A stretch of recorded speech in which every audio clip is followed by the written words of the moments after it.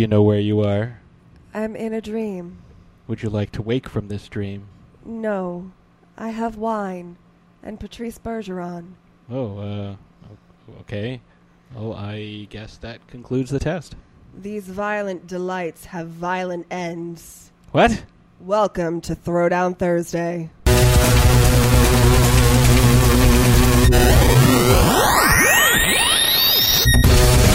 Welcome to Throwdown Thursday. I think I came in way too early and totally threw Wolfie off. So welcome to Throwdown Thursday again. As you may have guessed, if you are a fan of the HBO series, we are going to be talking about Westworld today. So I'm hoping these violent delights have violent ends. Ow, ow. Oh, yeah. That's some sexy stuff right there. Is it really, though? It depends. I mean, it could be. Probably not. I'm a little too tired. I am going to take a page out of Crumb's book and not kink shame. If that's what you're into, that's what you're into. So if your violent delights have violent ends and that's what you like, then go for it. So today we have some Westworld talk. Not Eastworld, Westworld. So if you're unfamiliar with the show, it's on HBO. Stream it. It's awesome. I think. Are you going to do intros? Yeah, I'm getting to that. Okay. I haven't decided yet, but as you may already know, we are still missing an Agent Nicole. She is deep, deep undercover, by which I mean she's hiding under the blankets of Benedict Cumberbatch's bed. She's a S.H.I.E.L.D. agent now, so she has that clearance. Mrs. Cumberbatch was not overly thrilled about that, but Nicole compromised and had her locked away in the Raft, which is that Supermax prison that rises up out of the ocean, in case you're not familiar. So I just wanted to get that out of the way. I am, however, joined by the Real Housewife of Pennsylvania. Oh, my God. You didn't even introduce yourself.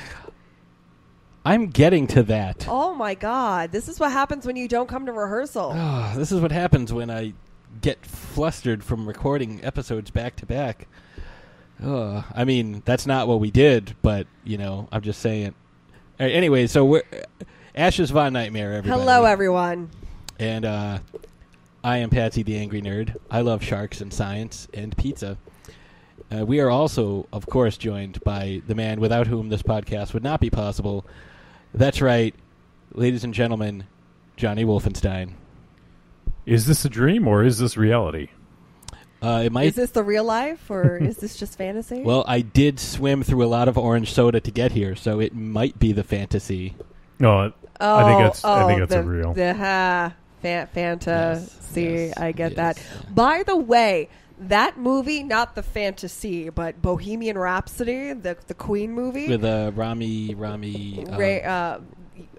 Robot. Yes. Mr. Robot. Not iRobot, Mr. Robot. Yes, he's a Roomba. He really gets into character in this one. He looks incredible as Freddie Mercury. He had to sing in front of the remaining members of Queen. I don't think that's not his voice. No. He, during the audition process, he had to sing in front of the remaining members of Queen. Wow. So, talk about nerve-wracking. We were, Right. when we talked last week with the actors from Megalodon, talking about auditions and how things could be really nerve-wracking and difficult. That, I imagine. Yeah. Yeah. That would be tough. So, yeah, that does look amazing. And I think we should definitely see that and definitely do a show on it. And do a show on Freddie Mercury? Yeah. Well, like I said, I want to get... Rami Malek. Rami Malek, That's his name. If Yes. you're unfamiliar with him and you don't watch the Mr. Robot show, clearly we don't because she called it iRobot, he also played the Egyptian pharaoh from Night at the Museum. Yes, he did. That's what I know him from. But we digress. So we are discussing the TV show Westworld. Yes. Which is basically it's a futuristic theme park where there are robots that will do anything you want, literally anything. You can shoot and murder them, but they can't shoot and murder you. You could go on quests. It's like a big video game. Yes. But way more expensive than even an Xbox Live subscription. Yeah, I believe they say, what, 40 grand 40,000 a day? week. Yeah. Oh, I thought it said a day. It might be. Because you have to adjust. In the movie, it's $1,000 a week. Or is it $1,000? Now I'm going to have to look this up in it's between. It's expensive, a lot, ladies and gentlemen. It is dollar expansive. intensive. Yes. So it caters only to the super rich. So, and before we get started, so we are actually going to be covering up through episode 6 of season 2. So primarily covering the character of Dolores, but we are going to get into some major spoiler territory. So if you aren't fully up to date on this season, like I said, we are going to be getting into some spoiler territory. So just what does be the warned. producer do? I'll just block it out. I apologize. Just pretend I'm like sorry. you and I are having a normal conversation in real life and just think about baseball. Ashes, did someone say something? Yeah, I know. See? I have no idea. It went silent there for a second. So anyways, we at the recommendation of Agent Nicole and some of our other friends, we started watching the first season of Westworld, and we watched it probably like a month ago. We started, yeah. So we were a little late to the party, and I still don't know if I like the show. However, I can't stop watching the show. Right. I'm the same way. It's like, watch the first couple episodes, and I was like, what do you think? She's like, I don't know. I'm like, neither do I. It's weird. It's one of those, like, I don't know. Then Patsy told me, he's like, well, J.J. Abrams is tied to it. Yeah, it's Bad Which Robot. totally makes sense, because I had these same feelings about Lost. When Patsy and I first started dating, Lost. He was a huge fan of Lost, and it was getting into before the last season, like they were gearing up for the last or season 6 season. No, we're getting into the season 6. Yeah, it was gearing up for the last season, so I binge watched, and I mean like intensively binged watched all 5 seasons of Lost. I had all the digital video discs. Yeah, and the ones that we didn't have, we picked up. She bought for me. To the point where Patrick even had notebooks. Because he took notes while watching it, doing like these theories and stuff. So this is a kind of not so much a break from kayfabe, but like I've always been Patsy the nerd. I've gotten angrier as I've gotten older, but every time a new season, like I first watched Lost, I used to work at a boarding school, as some people know, and a friend of mine let me borrow the first 2 seasons, and I watched the first 2 seasons, 46 episodes in 48 hours. Like, just straight through, I was awake, and I watched the first 2, and then I was like, all right, I'm going to get some sleep, and then I'm going to go to Hollywood Video, and I'm going to get season 3. So I went and got a couple of discs. They didn't have the whole season. They had, disc 1 with this many episodes, which is kind of a pain in the ass, but I was able to get them and, go back and forth because I wasn't working. I was on vacation for 2 weeks around Christmas. And I would, as each season progressed, I was taking notes. I had a full note. I still have that notebook. And every time a new season would start, I would start from the beginning and rewatch all of it to kind of like try to catch myself up and look for little things. Basically the same shit that people do with Game of Thrones now, and it's not considered nerdy. But when I did it, it was considered nerdy and probably still is. But still, I was doing it before it was cool. So... But yeah, so I had his notebooks with his notes, and we watched all 5 seasons of Lost within the span of, a couple months? Yes. It was a lot. It was a lot. To the point where I still, heading into the 6th season, I still didn't know if I liked the show, but I couldn't stop watching it. And then the show ended, and then how it ended, I was like, yeah, I don't like this show anymore. It was very polarizing. But yeah, so I have the same feelings about Westworld. I don't know if I like it or not, but I can't stop watching it. I think it's the western part of Westworld that is turning me off. But the whole sci-fi fantasy aspect, the mind fuck that is Westworld, is what keeps me coming back. It's like a bad boyfriend who occasionally buys you flowers. So, listen, but I never bought you flowers. I wasn't alluding to you. You know, I don't know. I don't know if I like it, but I can't stop watching it. So anyways, our getting into character question for today is if you could spend time in any world. So obviously we know there's a West world. At this point we know there's a Shogun world, a Raj world. Raj world, yep. Which is takes place, I have to look up the exact pronunciation because I will just ruin it, but it's the Raj period in India. I want to say it's during British occupation, but I'm not 100% sure. I don't know my history of India that well. So but yeah, if there are other worlds as well.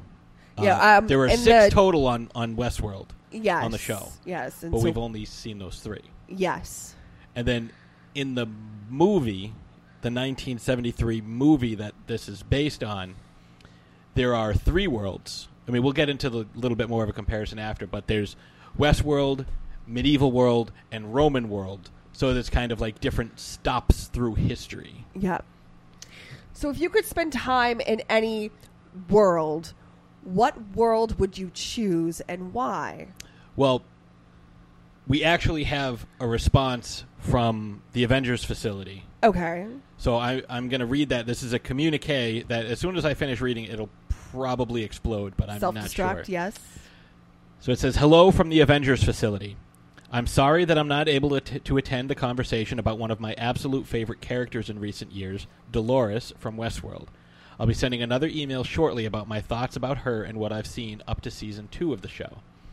Thankfully, Patrick was nice enough to give me a heads up. See, I can be nice sometimes on what the getting into character question was. For me, there are too many worlds and adventures that I'd like to do.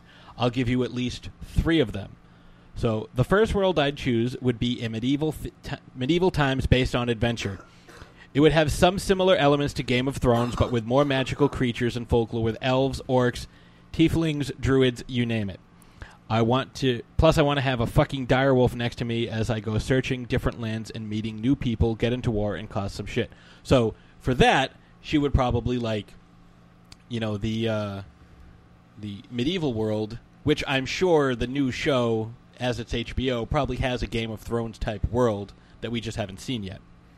Another world would be a world of espionage. I've always had a fascination with spy thrillers as a child, and it'd be nice to go into the world of espionage. We can learn how to break codes, become a true secret agent, learn different combat skills, fight and pretend wars, learn how to handle new secretive technique, and all that fun. So that's essentially what she's doing now.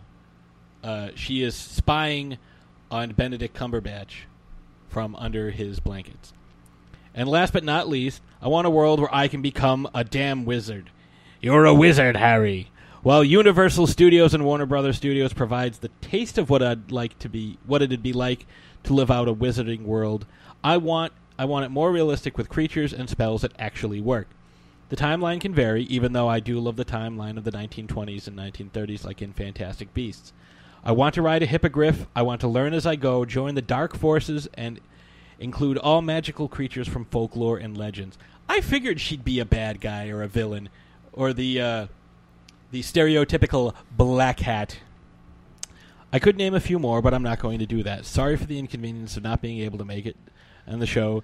Damn S.H.I.E.L.D., damn Mother Nature, damn sinus infections, which is her name for Benedict's testicles. Signing off, Agent Nicole. Well, thank you, Agent Nicole. I would not have guessed that you would want a vacation so similar to your real life in espionage. I mean, that'd be like a guy that's like, oh, I work at Target, and I want to go to Retail World. The least popular park. They actually pay you to go there. Yeah. It turns out it's actually the gift shop. Yeah. So, Ashes, you have some notes, I see.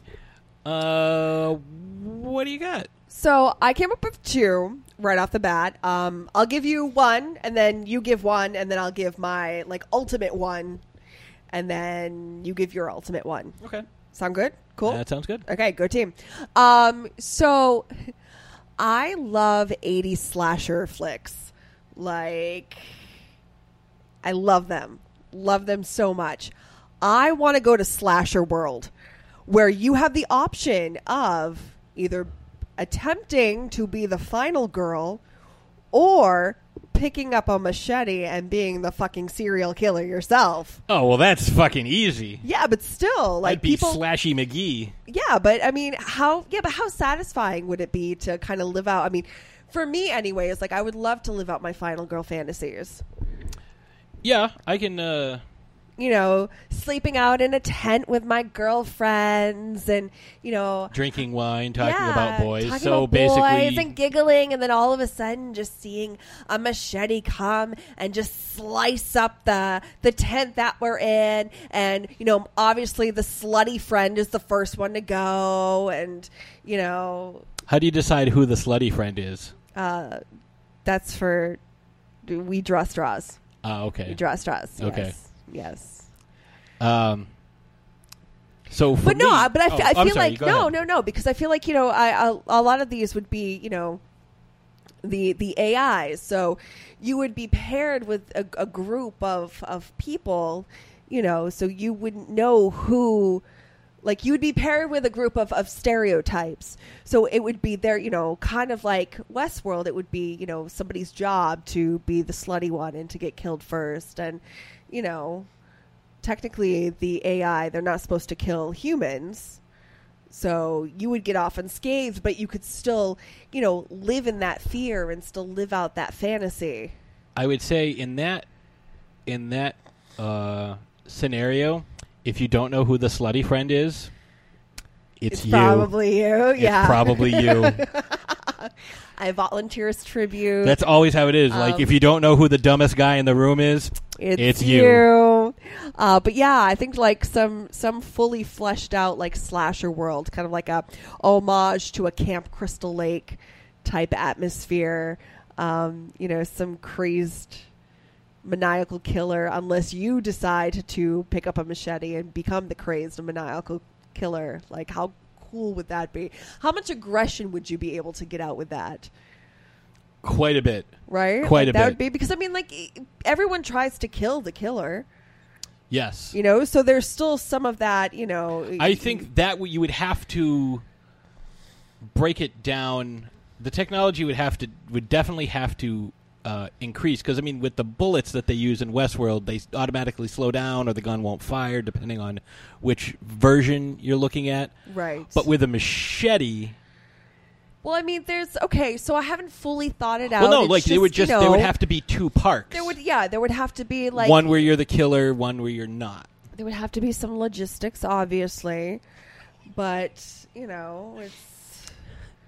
I just got a short communique from Agent Nicole, making sure that we were able to read her first communique, and I explained to her that we knew what sinus infection actually meant, and she just responded with, "Oh my God," in all capitals, and then told me I'm gross. That's a little peek behind the curtain, folks. So, what's yours? So mine, and this is kind of a little bit of a preview for what's coming up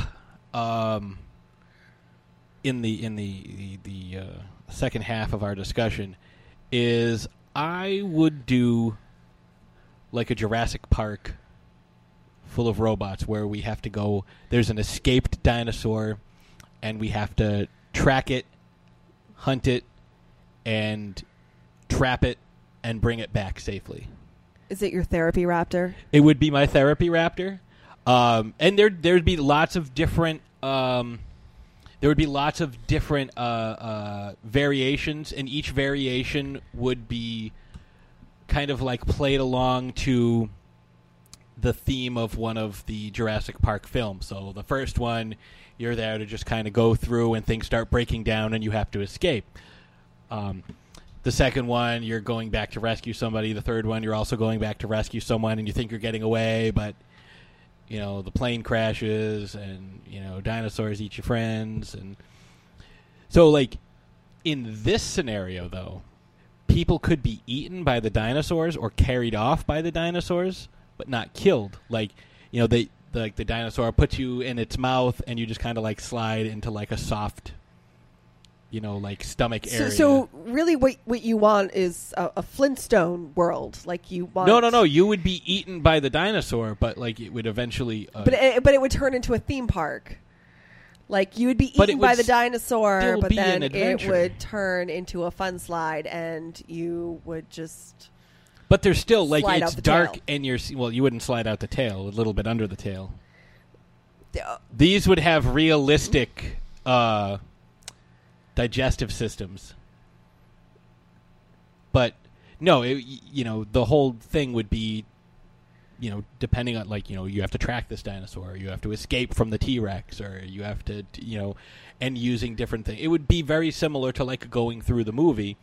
But you would have to perform all these different actions. Okay. So that would be how I would want to do that first one. So my second world is actually what I would absolutely love to go to. I find this time period so fascinating and so risque. Prohibition world. A time of gangsters and speakeasies and kind of like Great Gatsby-esque. It's the 1920s. That's a fine. How do you do? In America, jazz clubs and flappers, and there's just this glamour. Speakeasies. I said speakeasies. Okay. But there's this glamour about this time period. But there's also, the risque of, alcohol is prohibited, but everyone's getting drunk, I just love that, gangsters and yes. Would now trying to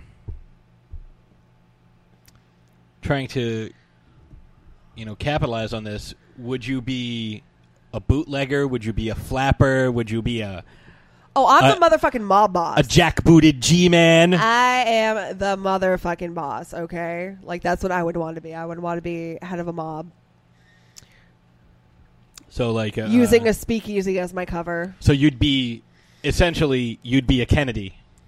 Kind of, yes. You would be a Kennedy. I just want a really big fur coat. Fake fur, mind you. I never wear real fur. Always would you, fake fur, but I want a really big fur coat. Well, would you... carry a Tommy gun? Would you carry a Derringer? Would you have a stiletto up your sleeve? Like I would have stilettos on my feet. Well, yeah, but I don't know. I whatever I got could get my hands on. Whatever you get your greasy mitts on. No, but see, here's the thing. I would not shoot the guns. Oh no. That's what my lackeys are for. Don't be lazy. I'm not lazy. Occasionally, you have to. Like in True Romance. I haven't killed anybody since 1982. But that's what my lackeys are for. I don't want to break a nail. My job is to make the decisions. Don't touch the hair. I just had it did. Exactly. My job is to look good, make the decisions, and drink the wine. But yeah, Prohibition World. I think that would be amazing. So much fun. Kind of like, Chicago, all that jazz. All that jazz? All that jazz.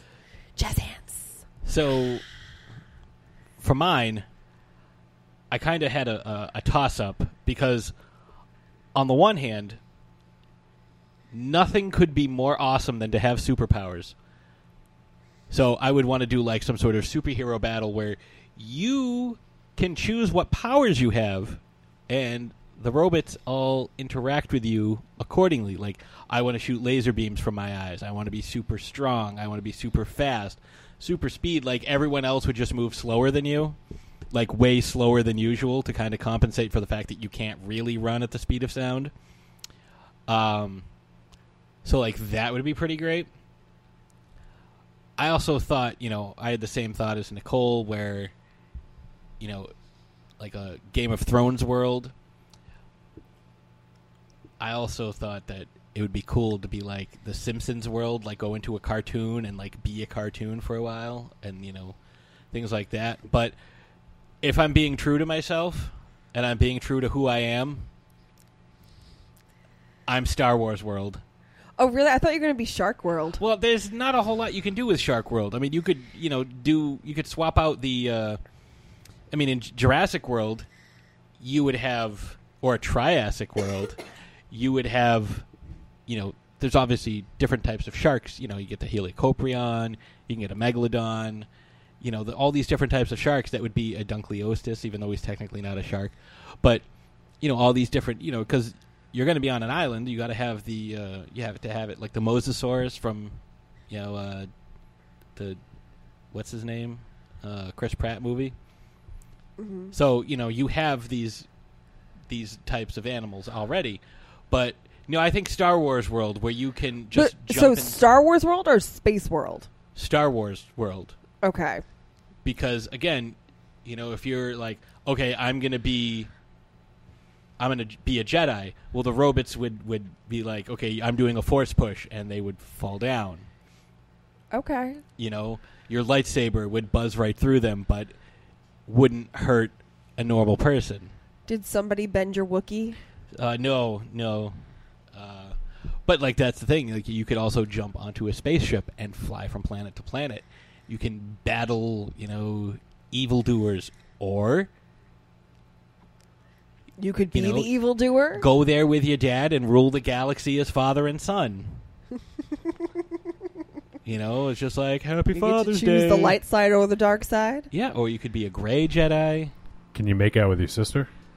Hey, there's no judgment. Not that I want to, but if it's Star Wars World, there's no judgment in Star Wars World. As long as you pay the money. Hey, if you want to kiss a Wookiee, they can arrange that.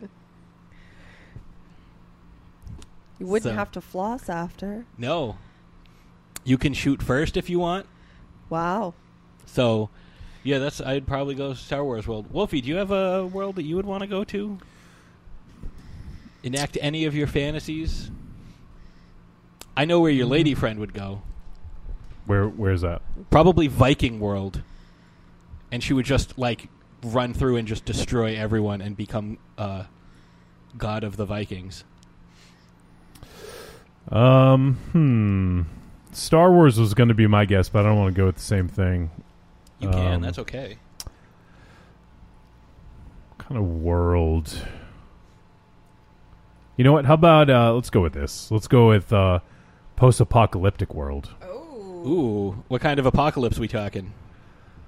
I don't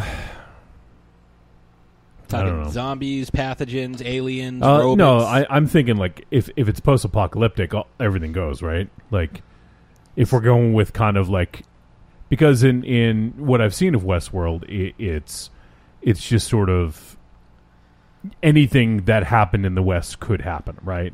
Yes. So if we're going post-apocalyptic, you could get zombies, you could get mutants, you could get any of that stuff. So one part of the world could be infested with zombies, while another part could be, more mutant-like creatures, or something like that. So I think that would be probably pretty dangerous, but I think it would be interesting and fun to be, because how many movies or games have we played in those situations where we probably would be very adept at getting through those situations, so we could feel kind of badass, probably, And you could probably pay to have different levels. I'm a rookie, so you find ammo everywhere. Or sure, I'm hardcore, where it's okay, here's a right. Like I say, it would definitely here's a butter knife and a poncho. Good luck. Yeah, it would definitely put your survival skills to the test. Yeah. Well, the interesting thing is, I had originally, I guess maybe there's a little bit off track, but I'd originally gotten interested in Westworld. I love the original film, by the way, but because as a fan and a designer of video games, they are basically building the kind of games that I make, like an MMORPG. That's essentially what Westworld is. Where you go and get to be whatever you want to be in that world, and and that's kind of what a lot of MMOs, or even just nowadays online games, allow you to do. So it would be interesting, though, and one of the things I'm trying to think of who I was talking to. I think I was actually talking to T-Dog, my girlfriend, about this, and we were watching a documentary about the history of metal music. It's like a 12-part documentary, and we were thinking how fucking badass would it be to go back and see Black Sabbath's first show, or like these new movements of music when they're first starting. And my thought was, we're probably not too far from that, because with virtual reality technology, granted it hasn't taken off the way people had hoped, but there is the ability to do that sort of thing where you can relive history in that sense, So I think we're getting there. It's still a ways off, but I think eventually you could potentially relive these historical moments and kind of be there, Right. Well, now they have these, they do the hologram things of people. So we just use Tony Stark's barf machine from Civil War, where he relives what happened. You see young Robert Downey Jr. interacting with his parents. I mean, that's a little, to build on what you guys are talking about. Yeah. If you want to be truly immersive. Yeah, but I'm just thinking of, like, right now, we have the technology to do, like, they do the holograms of, Gem. Well, there's that, but they do the holograms of, musicians that have passed, and they can project that, so they could probably, do tours if there's if there's footage, let's say there's footage of a specific concert or something like that, they could potentially recreate that. Yeah. No, I get that you. would be really rad. Yeah. Go to see Michael Jackson.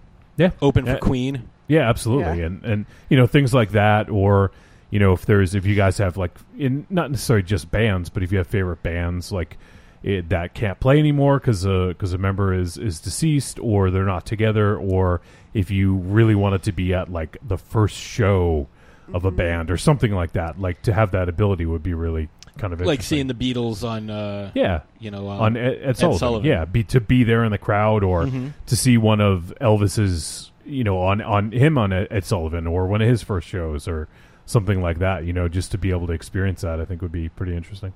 That would be really cool. That was side tangent, but no, just that's a thought. Yeah, and we never go on side tangents on this show. No, we're fully How organized dare and you, realized. But yeah, I think that's really cool. So, I think with that, we'll go ahead. We'll take our first break. Yep. And we will, when we come back, we'll get into some discussion about Dolores, who I believe is the main character of this show, and I think you'll agree. And give you a little more background on what's going on. So we'll be right back.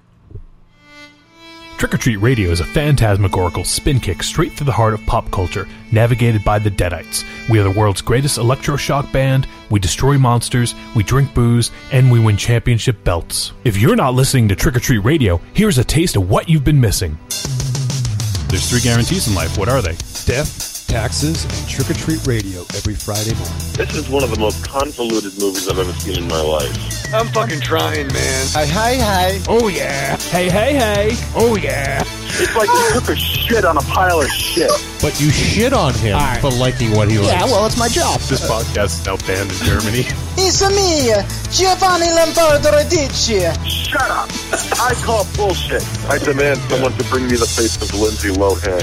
If I had genitals, I would definitely bang her. Oh, wait. Is she a great big fan person? You just hit the jackpot. This is a weird movie, huh? It had action, it had suspense, it had great characters, it had great acting. I'm going to strangle you with my jockey shorts. I don't like mobster movies. All right, well, here's my take. You're a sick fuck. Thank you. Now shut the fuck up and let me talk. Have you ever seen 2001? The box, right? The box and the monkey. Available on iTunes, Stitcher Radio, and TrickOrTreatRadio.com. Arrivederci, douchebags. Hi, I'm Mike Price. I'm a writer on The Simpsons. I co-created F is for Family, and you're listening to Throwdown Thursday podcast. Good evening, future passengers. Are you ready to sit back, relax, and join us on a ride of epic proportions through the mystical land of randomness? Am I a serial killer if I eat Lucky Charms? What would it be like if horror characters ran a gym? Who would run spin class? When a shark jumps out of the water, is it like suffocating for that split second? So join us every week for a brand new Derailment with Goobs, Ripkin, and Jenny Bean. You can follow us on Twitter and Instagram at The Derailers. And don't forget to subscribe to us on iTunes, Stitcher, and also on YouTube. Have a great night or day, folks.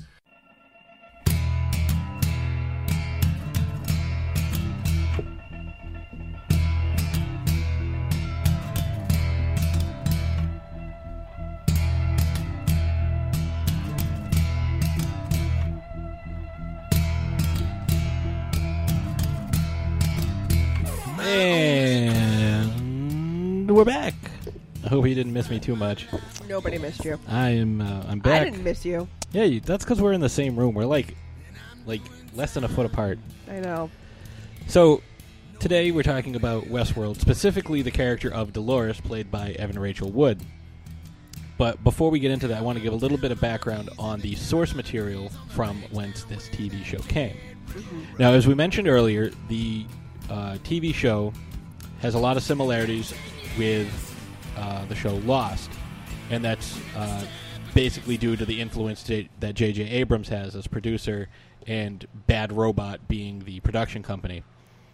A lot of folks have also compared this to Jurassic Park in the sense that, things break down and, all these fail-safes start to fail and aren't as safe as they once were. People compare it to Jurassic Park, and there's a reason for that, because Future World was the sequel to Westworld. Westworld was written and directed by Michael Crichton, who also wrote Jurassic Park. So in a way, this movie has inspired multiple other films, or at least multiple other characters. The main character, and probably the most recognizable character from Westworld, is Yul Brynner's character of the Gunslinger, who was kind of the influence for several different characters, and like I said, we'll get into it. But he's clearly a bad guy. He's dressed all in black. He's got the black hat. So in all the old westerns, anytime somebody is wears a black hat, they're a bad guy. The movie opens up similar to how the middle of the season of Westworld opens up, where Thanos' dad shows up. That's James Brolin, with his friend Peter Martin. So he plays a character named John Blaine, and Richard Benjamin plays a character named Peter Martin. And Peter is a first-time visitor to Westworld, and, James Brolin's character is kind of explaining to him, this is what you can do, this is how, things are, you get to choose your gun, you get to choose your outfit, and we see a lot of that with Jimmy Simpson's character in the middle of the first season. So there's a lot of influence, obviously. Some of the differences, like we talked about on the show, there are 6 different worlds. We've only seen 3 of them. We've seen Westworld, obviously. That's the titular theme park, for lack of a better word. There's Westworld, Raj World, or The Raj is technically what it's called. I was looking it up during the break. And Shogun World. And a lot of the storylines are essentially the same for each. There's a robbery that occurs in each one of in the 2 different worlds. So depending on what you're essentially going to have the same type of storylines available to you to participate in. It just depends on which world you're going to be. In the film, there's 3 worlds. It's Roman world, medieval world, which Agent Nicole would like, and Westworld. Now, these are all, very different. Like, these plots are very different in the various worlds. So, one of the things that I noticed right off the bat is they refer to the company that owns it as, in the film, as Delos. like pronouncing it almost like Dallas, but Delos. It's Delos. They spell it the same in both, but in the show they call it Delos, which is named after someone. Like, you don't ever meet that person in Westworld. It's kind of just like, Universal. It's not really a person. It's just... It's like a production company. Yeah, it's the corporation that owns it. When it's $1,000 a day or $1,000 a week or whatever it is. Remember, this is 1973, so either way, this is going to be a lot of money. I think that boils down to, if I remember correctly, like $2,700 or $2,400 in 2016 money. So that might be a little different now. One of the things I noticed is, in their pitch, the guys are on the train heading in. They're kind of going over what they want to do and how they're going to spend their time there. They say nothing can go wrong, which... Bless you. Bless you. See, you don't say that because then things start to go wrong. Sorry. I think I'm allergic Pineapple. I'm allergic to Westworld. It reminds me of the Simpsons episode Itchy and Scratchy Land, where they go and they take the helicopter over, and it's just like Jurassic Park. And it's like, welcome to Itchy and Scratchy Land, the amusement park of the future, where nothing could possibly go wrong. Possibly go wrong. That's the first thing that's ever gone wrong. And then later in the episode, you see like these massive underground like command centers. Like, there's people monitoring different sections of the park. They're taking apart some of the robots. And that's directly from the Westworld film, which I thought was cool. They're paying homage to Michael Crichton in two different ways while also parodying it at the same time. The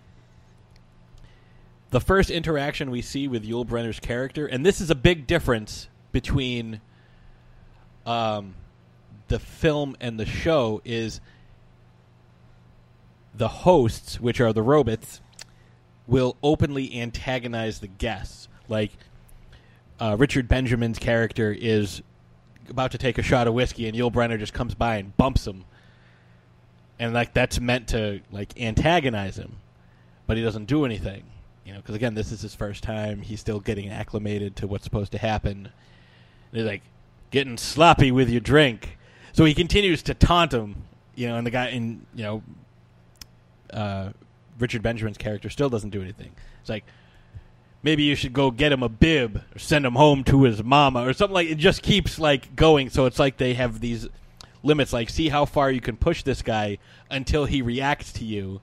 And then they have a gunfight.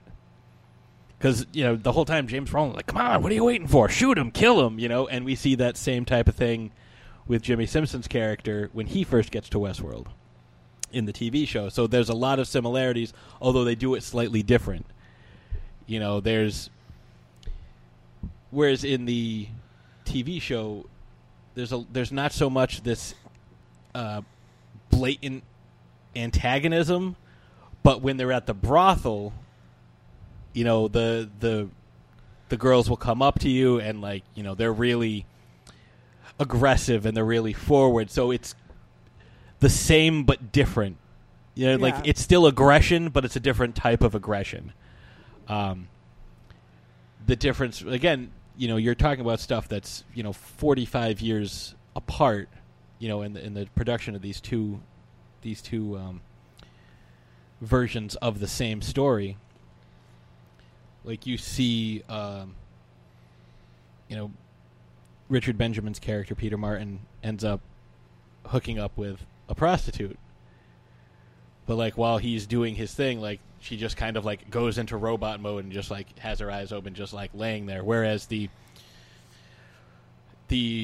brothel in the TV show is a bit more interactive. Like, it's more realistic. But one of the things that this movie inspired, and I didn't know this because I only watched this for the first time this past weekend. I'd never seen it before, but I own it. I also own Future World, the sequel. This film and the way Yul Brynner portrayed his character, the gunslinger, inspired John Carpenter as to how he wanted Michael Myers to act in Halloween. as well as Arnold Schwarzenegger's T-800 in the original Terminator. Just this, unrelenting, unstoppable, killing machine. And, it's not like in Terminator 2 when, you have the T-1000 dressed up like the cop and he's running and his arms are pumping as he's going. Yul Brynner's character just has his thumbs hooked in his gun belt and he's just moseying. But, it's just this slow, methodical pace, steady. So that character, I think, after watching the show and seeing the film, I think they kind of took different aspects of his character and spread it out to a bunch of different people in the TV show. So, Ashes, why don't you take it from there and kind of give folks a background on the show? Okay, so speaking of the show, and primarily the character of Dolores, it takes place among multiple timelines. So they use non-linear storytelling, which, you don't really know at first, but you kind of get inklings towards it, like, okay, they're jumping around a little bit, and as time progresses you slowly piece together that, okay, these things aren't happening currently, or they're not happening consecutively. Concurrently, you were right. It's all over the place. However, all of the information that they're giving you is important to putting this big puzzle together. So we're talking about Dolores, and we know a lot about her character. However, we also don't know much about her character. We know what we've been given so far. And the writing in Westworld is so brilliant, as in they don't give you anything that you don't need. So they're not going to sit there and saturate you with information. Everything that you learn for with a purpose in mind. Something that you're going to need later on, and I love that. However, it also contributes to the whole mind fuck of what Westworld is, and how the storytelling is, and how everything is lining up so far. I was going to say, I've gone back and I've watched a couple of different YouTube breakdowns. There's one that's done by Preston Jacobs, because he does a lot of the Game of Thrones stuff as well. And if you pay attention, same with New Rockstars, if you pay attention during to the background stuff, like if you rewatch it and you pay attention to the background stuff, it's obvious as that there are two timelines, but when you're watching it for the first time, that's the brilliance of the writing is you're paying attention to the story, even though you go back and you watch it, like, how did I miss this? This is such a blatantly obvious thing. And for the character of Dolores, she actually has 3 timelines. So her timeline actually begins 35 years prior to the present day, which is the year 2052. So it started when the show originally aired, essentially. Right. Her timeline begins before the park is even opened. She was the first host ever built. So she is essentially Westworld. And I think that's why a lot revolves around her character. Yes. So her storyline is 35 years prior to the present day, which, again, like I said, is 2052. And then 30 years prior, so 5 years after the events that take place before the opening of the Westworld Park, 30 years prior to present day. And then the present day, the events that are happening. And even now with the second season, I think we're getting another timeline. We're either seeing into the future or the current present timeline is skewed. We're definitely seeing slightly. The future. Yes. I do believe we're seeing the future because there are a few clues, because it's like, hey, I saw that guy dead, but he's still enacting a major part right now. Right. So I think the easiest thing to really break down and dissect the character of Dolores is to break it down into timelines. Yeah, I think that's the easiest way to We'll do it. start with the timeline that takes place 35 years prior to the present day. Let me just say, before we go any further, this definitely has a lot of spoilers. So, like, we did mention that this goes up to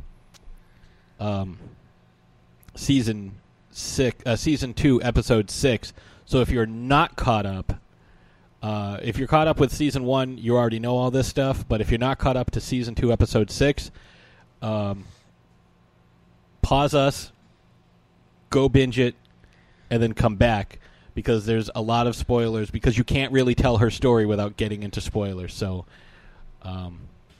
okay, I'll pause the recording. I'll see you guys in a few hours. Okay. I'm just kidding. So, yeah, we're going to start our character analysis. 35 years prior to present day, she's actually being interviewed by a character who we believe to be Bernard. That is who we are Jeffrey introduced to him as. However, the ultimate shocker of season 1, you find out that it is not Bernard. It is actually Arnold, one of the 2 founding members, along with Anthony Hopkins, Robert Ford. Right. But if you look, Bernard's name, Bernard Lowe, is an anagram of Arnold. I forget what it is now. Arnold Weber. Arnold Weber. Yeah, Bernard Lowe is an anagram. So, like, that's one of those clues that's like, I should have realized that. Yeah. And on a side note, after we watched the first season, what's the first thing I walked up out of the room? I said, wait a minute. I had gotten a Loot Crate a while back, and there was like a little diorama from Westworld, and I hadn't seen the show yet. Yep. And there's a little diorama, and it's Jeffrey Wright's character, and it's Evan Rachel Wood's character, and they're both looking kind of sad. She's got a gun in her hand. He's sitting on a little stool. And it says underneath, Dolores and Arnold. Had I paid attention, like, I looked at it and, like, never really thought about it because I didn't want to open it, because I didn't know much about it. I didn't know what I wanted to do with it. Had I paid attention, it would have been a huge spoiler. That whole first season would have been ruined for me. Spoiler. But I was like, you dicks! You know, and as a side note, too, and I think the Arnold Bernard character is an excellent character, and I definitely want to cover him, especially as this season progresses and there is the promise of a third season. Jeffrey Wright is incredibly talented. This character is amazing, and it's so complex. And I had an inkling watching it, like mid-season. I was like, I think he's a robot, and that's one of the things too. I'm just kind of sidetracking a little bit. Everyone could be a robot. You start to question everything. You know, you're like, oh, well, this person is that a real person? And then I started questioning, well, are they? Is anybody a real person? Because the AI, the hosts that they're called, they think that they're real people. So, these people who are performing the maintenance on the hosts after hours, are they real people? Am I a real person? Like, oh my God, you start to question everything. You start to go crazy. It really screws with your head, but it's so brilliantly done. But anyways, this character, so the character of Arnold was one of the founders, and he built Dolores. And he has this special bond with Dolores.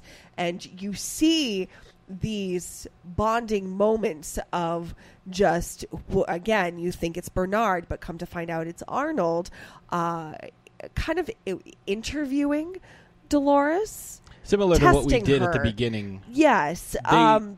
These robots were designed to beat the Turing test, which we'll get into later. Yes. So his intention of interviewing her was to plant the first seeds of human consciousness in her. He wanted her to pretty much come to life. That was his ultimate goal. And ultimately, this timeline culminates with the revelation that Dolores killed Arnold during a massacre in a small town. And it's all extremely convoluted, but essentially Arnold programmed Dolores to go off script and kill a bunch of people, including him, in an attempt to shut down the park. So he was trying to mimic free will. I don't think he was trying. He wasn't mimicking it. I think and he said that they were actually exhibiting free will, He believed that the hosts were capable of achieving sentience and decided it was better to shut the whole park down. Yes, because it was immoral to do the things that they were doing to the hosts if they could achieve consciousness. Right. So repeatedly murdering, raping, etc. So he orchestrated a scenario where Dolores would shoot all of the hosts, and then Arnold, and then herself, and he thought it would be enough of a mess to scare the investors away. Like, that was his ultimate goal. He didn't want the investors to invest in the park. He wanted the park to shut down. Which obviously did not happen. And then in the process of doing this, he created a personality named Wyatt. The personality of Wyatt was birthed out of this event that happened. Yeah, and they basically made it seem like, because they never really wanted to completely wipe the memories away from these different hosts, they kind of gave them different personalities, and that's what sort of contributes to them slowly breaking down, because they'll start remembering, the character of Teddy, played by James Marsden, played exceedingly well by James Marsden, I might say,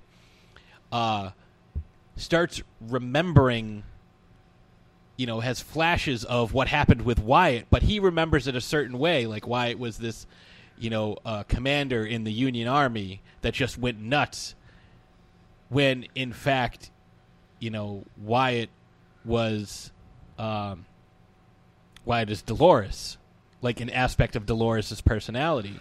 Right, and it was Wyatt was created to give Dolores a more brutal and merciless side, a far cry from her damsel in distress innocent programming. Farmer's daughter. Yes. And I know as a viewer, you spend most of season 1 thinking Wyatt is either a Civil War soldier or Teddy. Sometimes you think it's Teddy. A boogeyman. Yeah, sometimes you think it's Teddy, the way that some of the characters have these memories and react to Teddy, but then you realize that Teddy, because he is programmed to pretty much be a puppy towards... Yeah, he's the nice Dolores. guy. You have to kill him to get to her. Her character is designed, the storyline between her and Teddy is you are supposed to go, kill her family, kill Teddy, and rape her. That's literally what her... And they mention that. Yes. That's literally what her storyline is supposed to be. Yep. And it's But see, there's an issue, concurrently, again, I love that word, as Dolores, you're kind of seeing her awakening. There are other characters, but this is where the illusion of, are they really becoming sentient and gaining awareness, or is it all part of the plan? Embedded code. Because you have the madam at the brothel, Maeve, played exceedingly well by Tandy Newton. Yes. She starts to remember things, and they show her remembering something, and she draws it, and she goes to hide the drawing, but finds 30 other drawings of the exact same thing, but she doesn't remember it because at each night they kind of get reset. There's a part where she remembers being shot and gets one of the other hosts to dig the bullet out of her, and she starts doing all these things where she's each host and has it's its shortly after Dolores says to her, "These violent delights have violent ends," which is what Arnold said right before Dolores shot him. And before so that's the trigger phrase. And we see this in the second episode where her father starts to kind of break down because he finds a picture. But it's a picture of someone who's not at the park, and like these people, it's like he just says, "Well, it doesn't look like anything to me because it's not something he's ever seen. It's a woman standing out in like a big city street, and he's just this cattle rancher in the 1870s or so, 1860s, and it screws up his programming." And he tells her the same thing, and we cut to this interview with her and I believe it's Arnold, not Bernard. He goes, "You would never hurt a living thing." No, it's the third Hemsworth brother, Luke. He says, "You'd never hurt a living thing, would you?" And she goes, "No, of course not." And we see this a lot during the first 2 episodes, flies crawling on people, and they do nothing about it. They just kind of sit there, let the fly on their eye, and she has a fly on her neck, and she slaps it and kills it. And that's the first we see of her kind of rebelling against her programming. But again, you don't know when this is or when this is happening. But we see, like I said, again with this illusion of control, each character or each host has its own specific characteristics designed to interact a certain way with the guests. So Maeve tells a specific story, so she has to be charismatic, so her charisma's up high, and her aggression ends up getting beefed up, so now she's being a little more aggressive in her attempts to get people to sample her wares, we'll say. And she realizes this, and she starts, awakening when she's not supposed to be awake, and she starts threatening the people that are working on programming her, and she makes them, push all of her stuff up, basically turn her up to 11.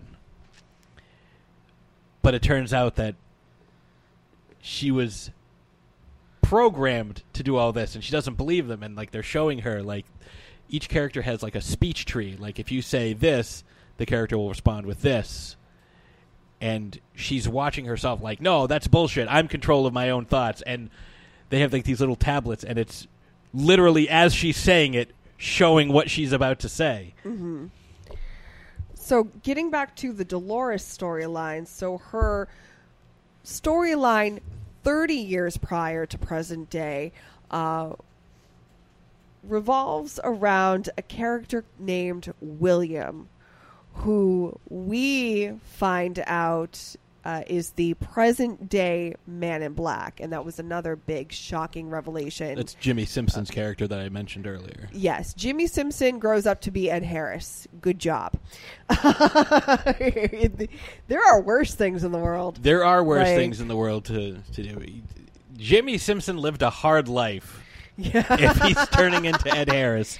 But anyways, and 2 great actors for that role. And again, another character who I would love to... and the Man in Black is probably one of my favorite characters of this series because he's so complex, and you learn... Every time the Man in Black is on screen, you learn more and more about his character. And Jimmy Simpson plays William so well, and Ed Harris plays the Man in Black plays the shit out of it incredibly well. If you liked Ed Harris in The Rock or National Treasure 2, you will like him in this. He is just that cold.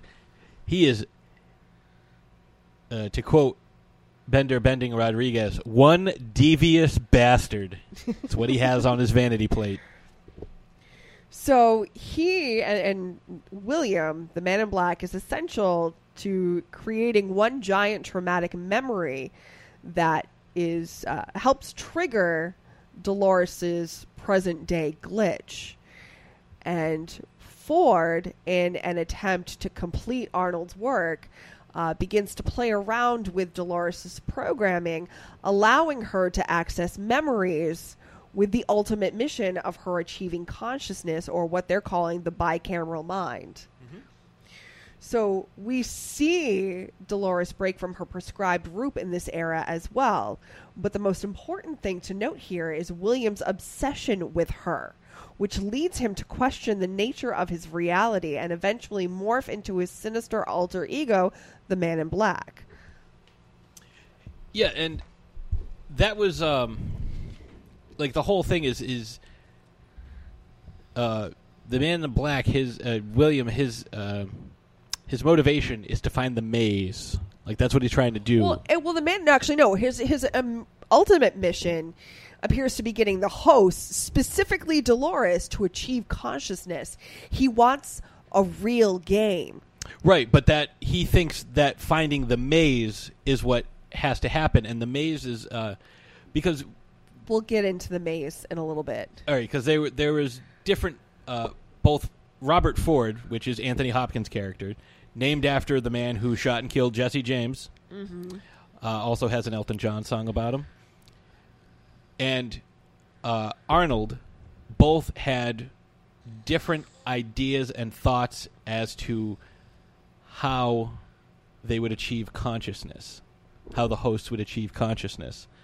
And where Arnold died at a much younger age than obviously Anthony Hopkins.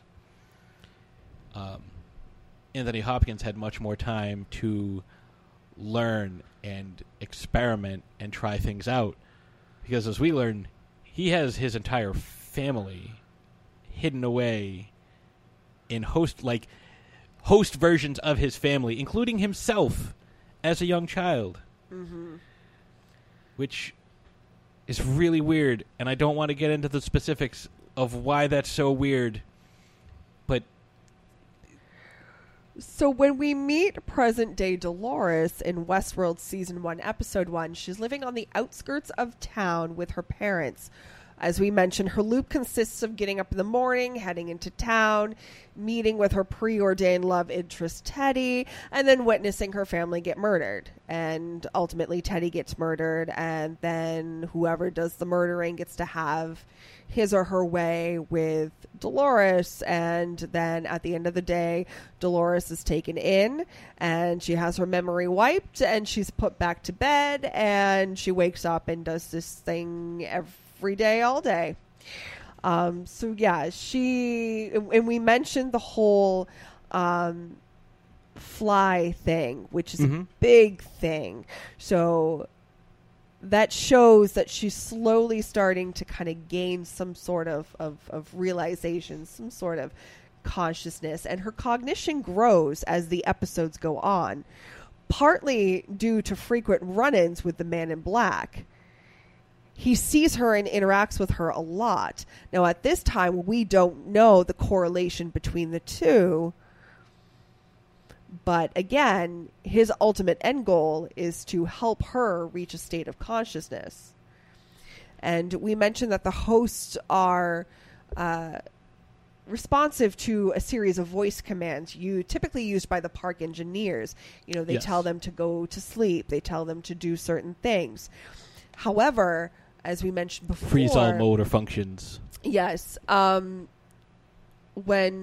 Dolores's father starts to freak out and says these violent delights have violent ends, that triggers something in Dolores, which slowly starts to bring out this Wyatt character. And that ultimately puts her on the path of discovering the maze. And let me see here. And that's she slowly starts to go off script. Yes. Instead of going,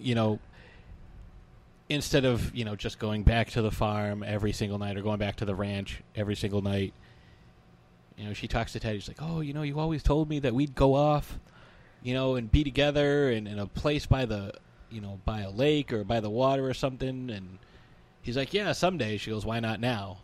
Mm-hmm. Which was like one of the first deviations that she had, aside from, slapping the fly, we see her regard herself in not a mirror so much as like just a piece of reflective glass, like a storefront window. Yeah. Like she's seeing herself for the first time. And then like, that's when Maeve comes out to her and it's like, hey, I don't want people, would you mind not standing right out in front of the brothel? Cause I don't want people to think that you are indicative of the merchandise inside. Something along those lines. And she just looks at her and goes, these violent delights have violent ends. Maeve's like, the fuck? And she's like, oh, I'm sorry. Excuse me. And just like, tra-la-la-la-la, and like, prances off. And Maeve's just like, what the fuck just happened? And we as the audience are like, what the fuck just happened? Right. And then that sets Maeve on her own path of self-discovery and brings Maeve to the point that she is currently at in the season, which is looking for her daughter, which the brothel character didn't have. But the character that she was programmed to be prior to the, headmistress of the brothel, it appeared like she was just some farmer's wife or she was something. Almost like a single mother, like maybe a prospector's wife or... But anyway, she remembers having this child, and her ultimate mission is to seek out this and find her daughter. So going back to the maze is a metaphor for the host's ability to exercise free will. So Arnold seems to have put a series of clues in the park that lead to some kind of treasure. It's what the Man in Black is hunting for all season. It turns out that the maze is actually a way to test hosts for things like empathy and, most importantly, free will.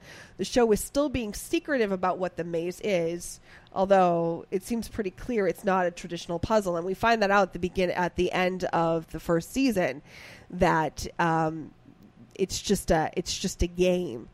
It's just it's a child's toy. Yes. Like they used that because it looked nice, and it was almost like in the Matrix, like they have to do certain things, but it comes down to you have to make a choice. And that's kind of like what the maze is. You have to choose to go a certain way. You have to choose to go to a specific area. It all comes down to choice. And solving the maze involves Dolores listening to her inner monologue and acting beyond the parameters of her programming. She's thinking for herself, and it turns out Dolores solved the maze once before and has solved it again by the end of season 1. So she's been to that place before. She's sought out the center of the maze and has followed this this consciousness that she has. She's followed her free will and made these choices and has found the maze before. And the Man in Black is the one who tells her that, like, you've been here before. Why does this look? Why are you acting like you've never seen this? Why are you acting so surprised that this looks so familiar? It's like, because you've been here before. And this is also shown, and there's a scene where it's weird, but she's interviewing herself in the same format that Arnold was interviewing her. And she was asking herself questions. And I feel like that was like the ultimate metaphor of her kind of gaining her own... She had to... Yeah, that's how she gained her sentience. Like, she hears these questions and these, commands, but she hears them as someone else until she realizes, I'm talking to myself.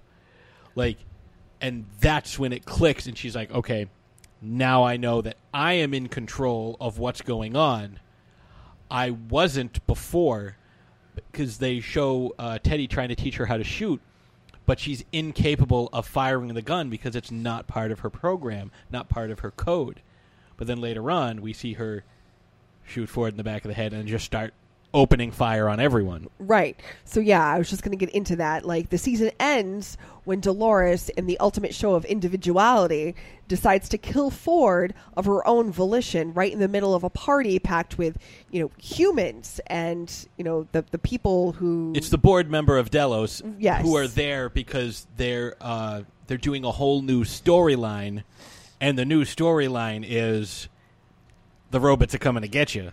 Yes. Because usually it's like, they had a storyline going on where, everybody was trying to get Wyatt.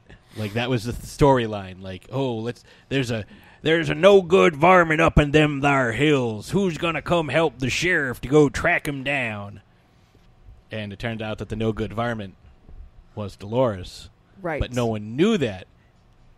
So, and that's, I will, something you said earlier, and I meant to mention it, but I didn't want to, jump all over the conversation. because that's totally unlike me. But when you said the robots don't know that they're robots, like, people don't even discuss it around them. Mm-hmm. In the movie, like, you know, the two main characters are like, oh, is she a robot? Yes, she is a robot. And the girl's just, like, standing there. I expect her to be like, yes, I am a robot. But yeah, so Dolores shooting Ford in the back of the head ultimately kicks off the robot uprising, which was what Maeve was actually busy working on in the first season as well. She was freeing all the quote-unquote defective ones that had to be retired because they didn't operate at peak functionality and were in the basement getting ready for destruction, or for someone in behavioral science to come down and have sex with them. Yes. Which is, I mean, again, not going to kink shame. So we're now faced with this uprising of these artificial intelligent beings, and I don't even think you can call them robots anymore because they're thinking for themselves. They're artificial looking intelligence. for their freedom, and they're willing to take no prisoners and kill everything and anything in sight.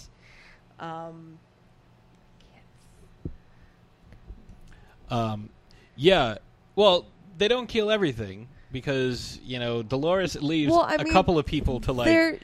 But they're smart. Like, she's strategic.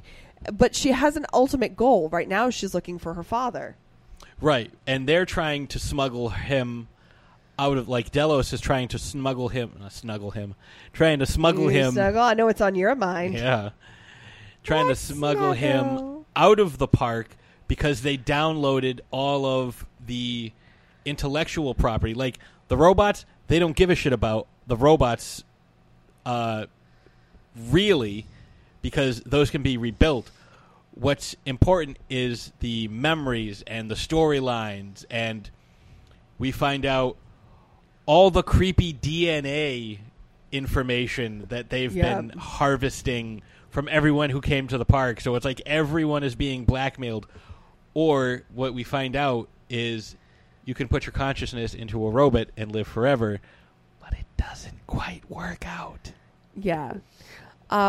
So kind of wrapping up this discussion of Dolores, she is such a badass. She has this crazy character arc where she starts out as this meek farmer's daughter, damsel in distress, and is ultimately leading the robot uprising of Westworld and the other worlds that are intertwined with Westworld.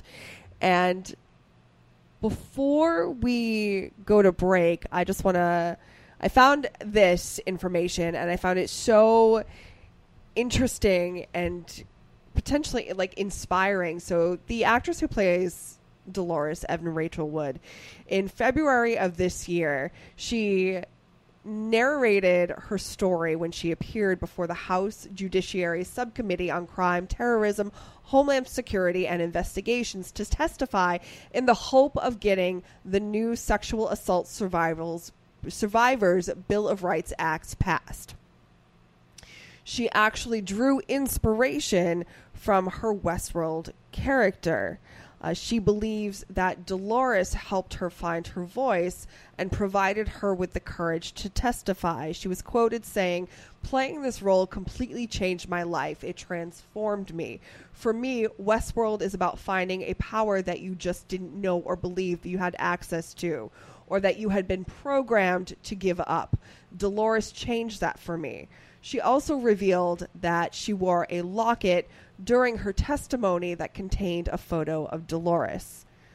She was also quoted saying, "Dolores has become this kind of beacon for me of a strength that I didn't know I had. And sometimes when I doubt myself, I think, dude, you're Dolores, you're good." And I really hope she does that for other people too. Yeah, like... And it's so unbelievably empowering to see this character who was programmed for nothing, programmed to be assaulted. Right, programmed for heartache. And to overcome all of that and have the realization, granted, to gain consciousness and have the realization that I'm destined for more than this, I am better than this. Like, that character is such a great metaphor for a lot of the struggles that some people go through. And I think that I can't wait to see what the character of Dolores continues to do, because she has proven to be such a fucking badass. And I can't wait to see like what she does, with the remainder of this season into next season. She becomes more powerful by the episode. I think not only has she kind of transformed from the meek. Well, there's nothing meek about her. No. From the meek, farmer's daughter, like the aw shucks, like the introduction to her storyline, and this is something I didn't realize until I saw the Preston Jacobs thing, is she drops a can, and the can rolls over, and the chivalrous gentleman, usually if no one's there, no guests are there, it's Teddy, picks up the can and hands it to her, and that kind of kicks her quest. It's like a video game. There's lots of side quests in addition to the main quest. That kicks her quest into gear. Yep. Do you know what the can is? No. Evaporated milk. Do you find it odd that someone who lives on a dairy farm would be purchasing any type of dairy product? Evaporated milk is different. I know, but it's just weird. Like, what? I don't know. It doesn't make sense. Would it make you feel better if it was a can of cream corn? If it was a can of cream corn, yes, because she doesn't live on a farm; she lives on a dairy ranch. And I mean, in fact, when we're first introduced to the Man in Black, he kills Teddy after Teddy kills the two bad guys that killed her parents, and they complain that all they have to drink is milk. And condensed milk would make sense if she was a baker, because you use condensed milk in baking, do you not? Maybe she was baking something. That's never addressed ever at any point in her storyline. It's just one of those weird inconsistent. I don't like the fact that she's on a dairy farm and she's buying a can of condensed cow juice or evaporated cow juice. And if it's evaporated, that means it's gone. Well, why don't you call up J.J. Abrams? JJ, give me a ring. You can find me on Twitter at Patrick Rahal. You can just search at Patsy the Angry Nerd. We got to talk about this. I'm confused, but I'm sure he has a good reason. I probably would have made it like, canned, like eels or something, like something fancy. Creamed eels. Okay. Well, on that note, I think it's a really good spot to head to a break. I think so. And when we come back, we're going to wrap it up. Yes. Hello. This is the Sasquatch, a.k.a. Bigfoot, but you can just call me Frank. And when I'm not stomping around the woods throwing rocks at hunters, I like to listen to the Paranormal Punchers podcast. That's right, Paranormal Punchers. They talk about all things paranormal, and they're hilarious. Go find them on iTunes, Stitcher Radio, Google Play, and ParanormalPunchers.com. Hi, this is Samantha Newark, the voice of Jem and Jerrica from the original Jem and the Holograms cartoon series, and you are listening to Throwdown Thursday on the Grand Guignol Network. Hello again, everyone. It's Mr. Most Days Off from the Best Darn Diddly Review Show, here with a special message for you from Richie the Whiz Kid. You know, a town without Best Darn Diddly is a little like the mule with the spinning wheel. No one knows how he got it, and danged if he knows how to use it. The name's Whiz Kid, Richie the Whiz Kid, and I come before you good fans of Springfield with probably the greatest podcast. It's not for you. It's more of a Shelbyville podcast. Now, you wait here just a minute. We're twice as smart as the people of Shelbyville. You tell us where to listen to Best Darn Diddly and we'll listen. I'll tell you exactly where you can listen to it. You can catch the Best Darn Diddly Review Show each and every Monday on BestDarnDiddly.com. So hop on the monorail and join us on this journey through the Simpsons series.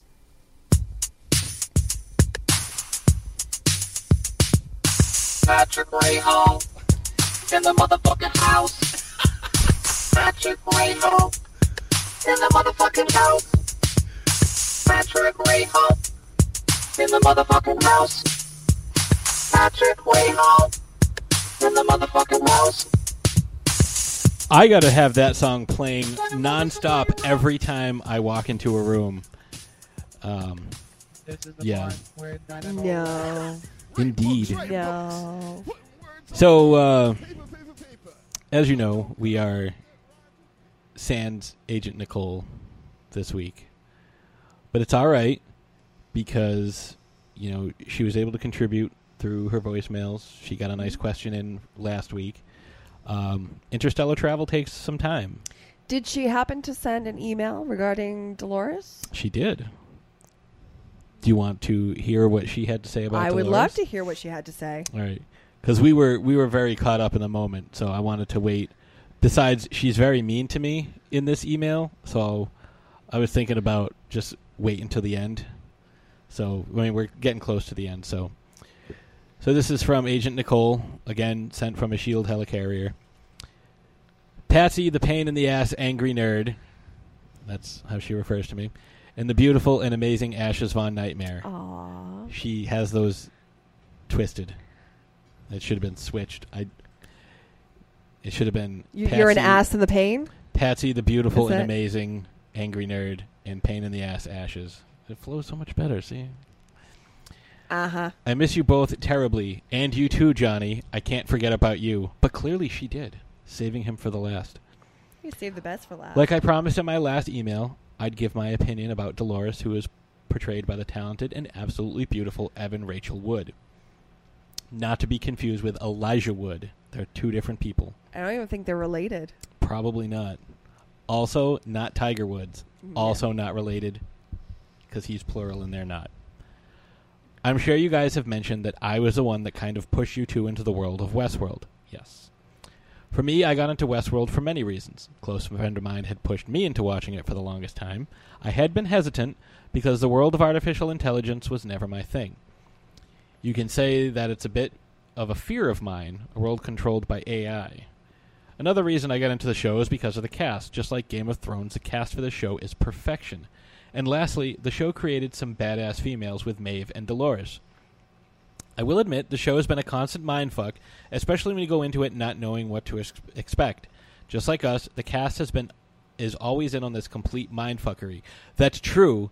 Most of them were unaware that there were multiple timelines going on, although Jimmy Simpson said he figured it out because they shaved his eyebrows really close to resemble Ed Harris's, and that's how he figured out that he was actually Ed Harris at the same time. Yeah, and so he actually studied some of Ed Harris's, just how he was approaching his character and watched him on set. Mm-hmm. And Ed Harris never made the correlation between the two, but Jimmy Simpson did, and tried to be as Ed Harris-like as possible to make the character authentic. He was like, I'm gonna Ed Harris the shit out of this. Oh, and did he and ever? Then he did.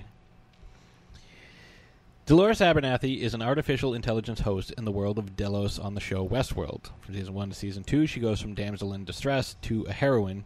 I don't think she went right to heroine. She might have tried tobacco. And possibly villain on the show.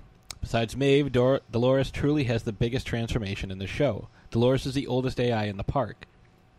She is one of Ford's character's AIs, and for good reason. Unlike the rest of the hosts in the show, Dolores goes through multiple changes where she questions society around her.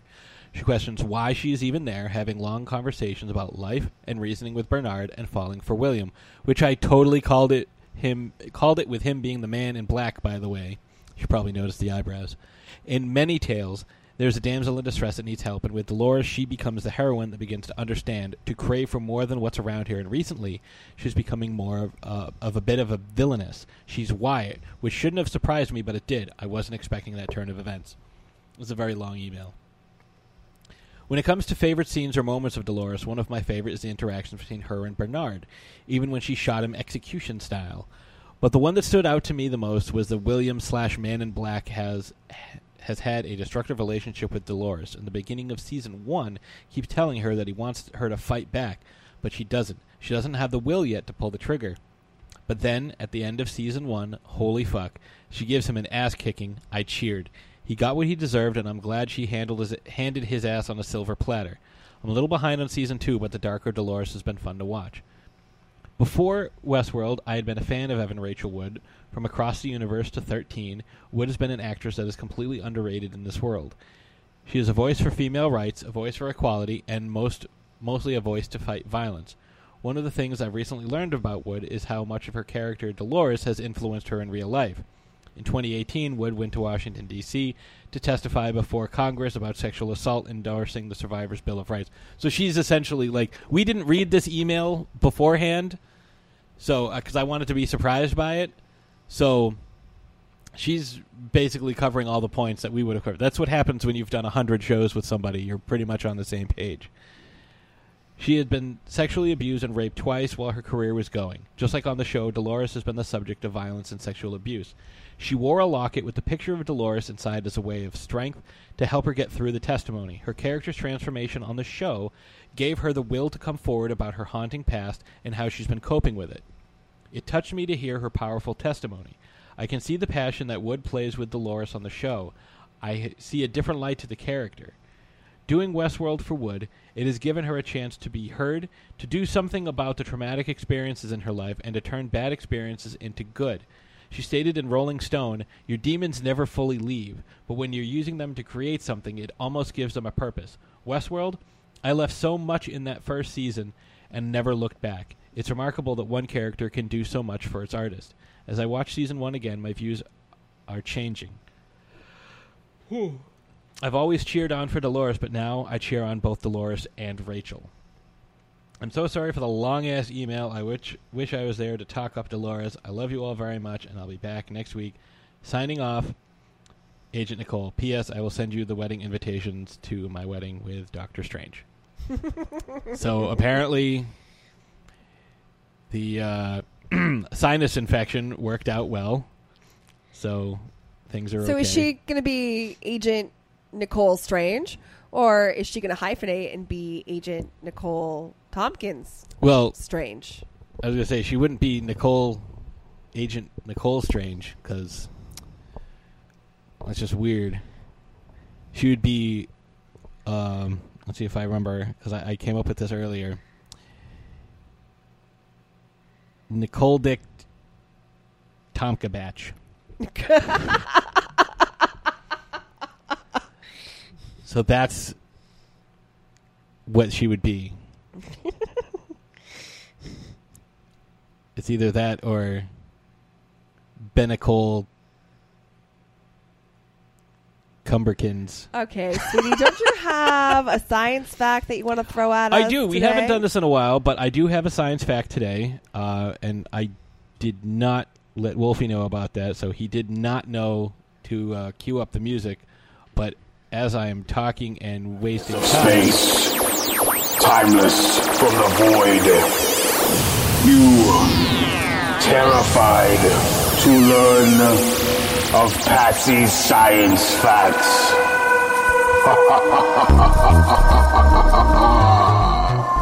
So I apologize for that, Wolfie. That's my bad. I didn't let you know about that beforehand. But today, I figured it would be appropriate to talk about the Turing test, as the Turing test is developed by Alan Turing in 1950. It is a test of a machine's ability to exhibit intelligent behavior equivalent to or indistinguishable from that of a human. And that's essentially what the entire Westworld premise is, that these hosts are, if you want to take the Blade Runner route, more human than human. Mm-hmm. Or exactly as human as human. I think that's more accurate. Because what you want from your robots, your AI, is a realistic interaction. You know, You want them to show a range of emotions. You want them to be able to react instantly to any type of stimuli that they might be faced with. And if it's not, if it's too robot-y or computery, it shatters the illusion. Mm-hmm. And that's the whole point. It's like, they say all the time, it's like, oh, is that a robot? It's like, if you can't tell the difference, does it matter? So, like, that's one of the aspects of it. So, yeah, that's my science fact for this week is the Turing test. And kind of like a fun thing, they actually made a movie about Alan Turing not too long ago, a couple of years ago, called The Imitation Game. Yes. And it actually stars Benedict Cumberbatch. Yes. As Alan Turing. It's an excellent movie. If you haven't seen it, I strongly recommend it. It's so beautifully done, kind of covers some of the life and unfortunately tragic death of Alan Turing. Especially after all the contributions he made to essentially win World War II. Yes, and just science and mathematics in general. So, an amazing, amazing mind. So, yes. Imitation Game. It's good stuff. Yeah, so check that out. And, yeah, that's the Turing test. You see that a lot in... it's essentially the big... I don't even want to call it a MacGuffin, but it kind of is. But for Blade Runner... MacGuffin? I know, that's your favorite word. Oh, it's so cute. But, MacGuffin. Ashes, you have something, don't you? I do. I have a lot of things. But you have one specific thing. Yes.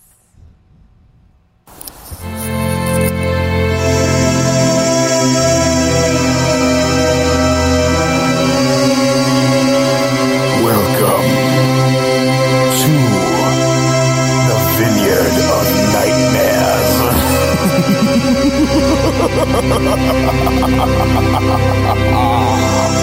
With Ashes for Nightmare.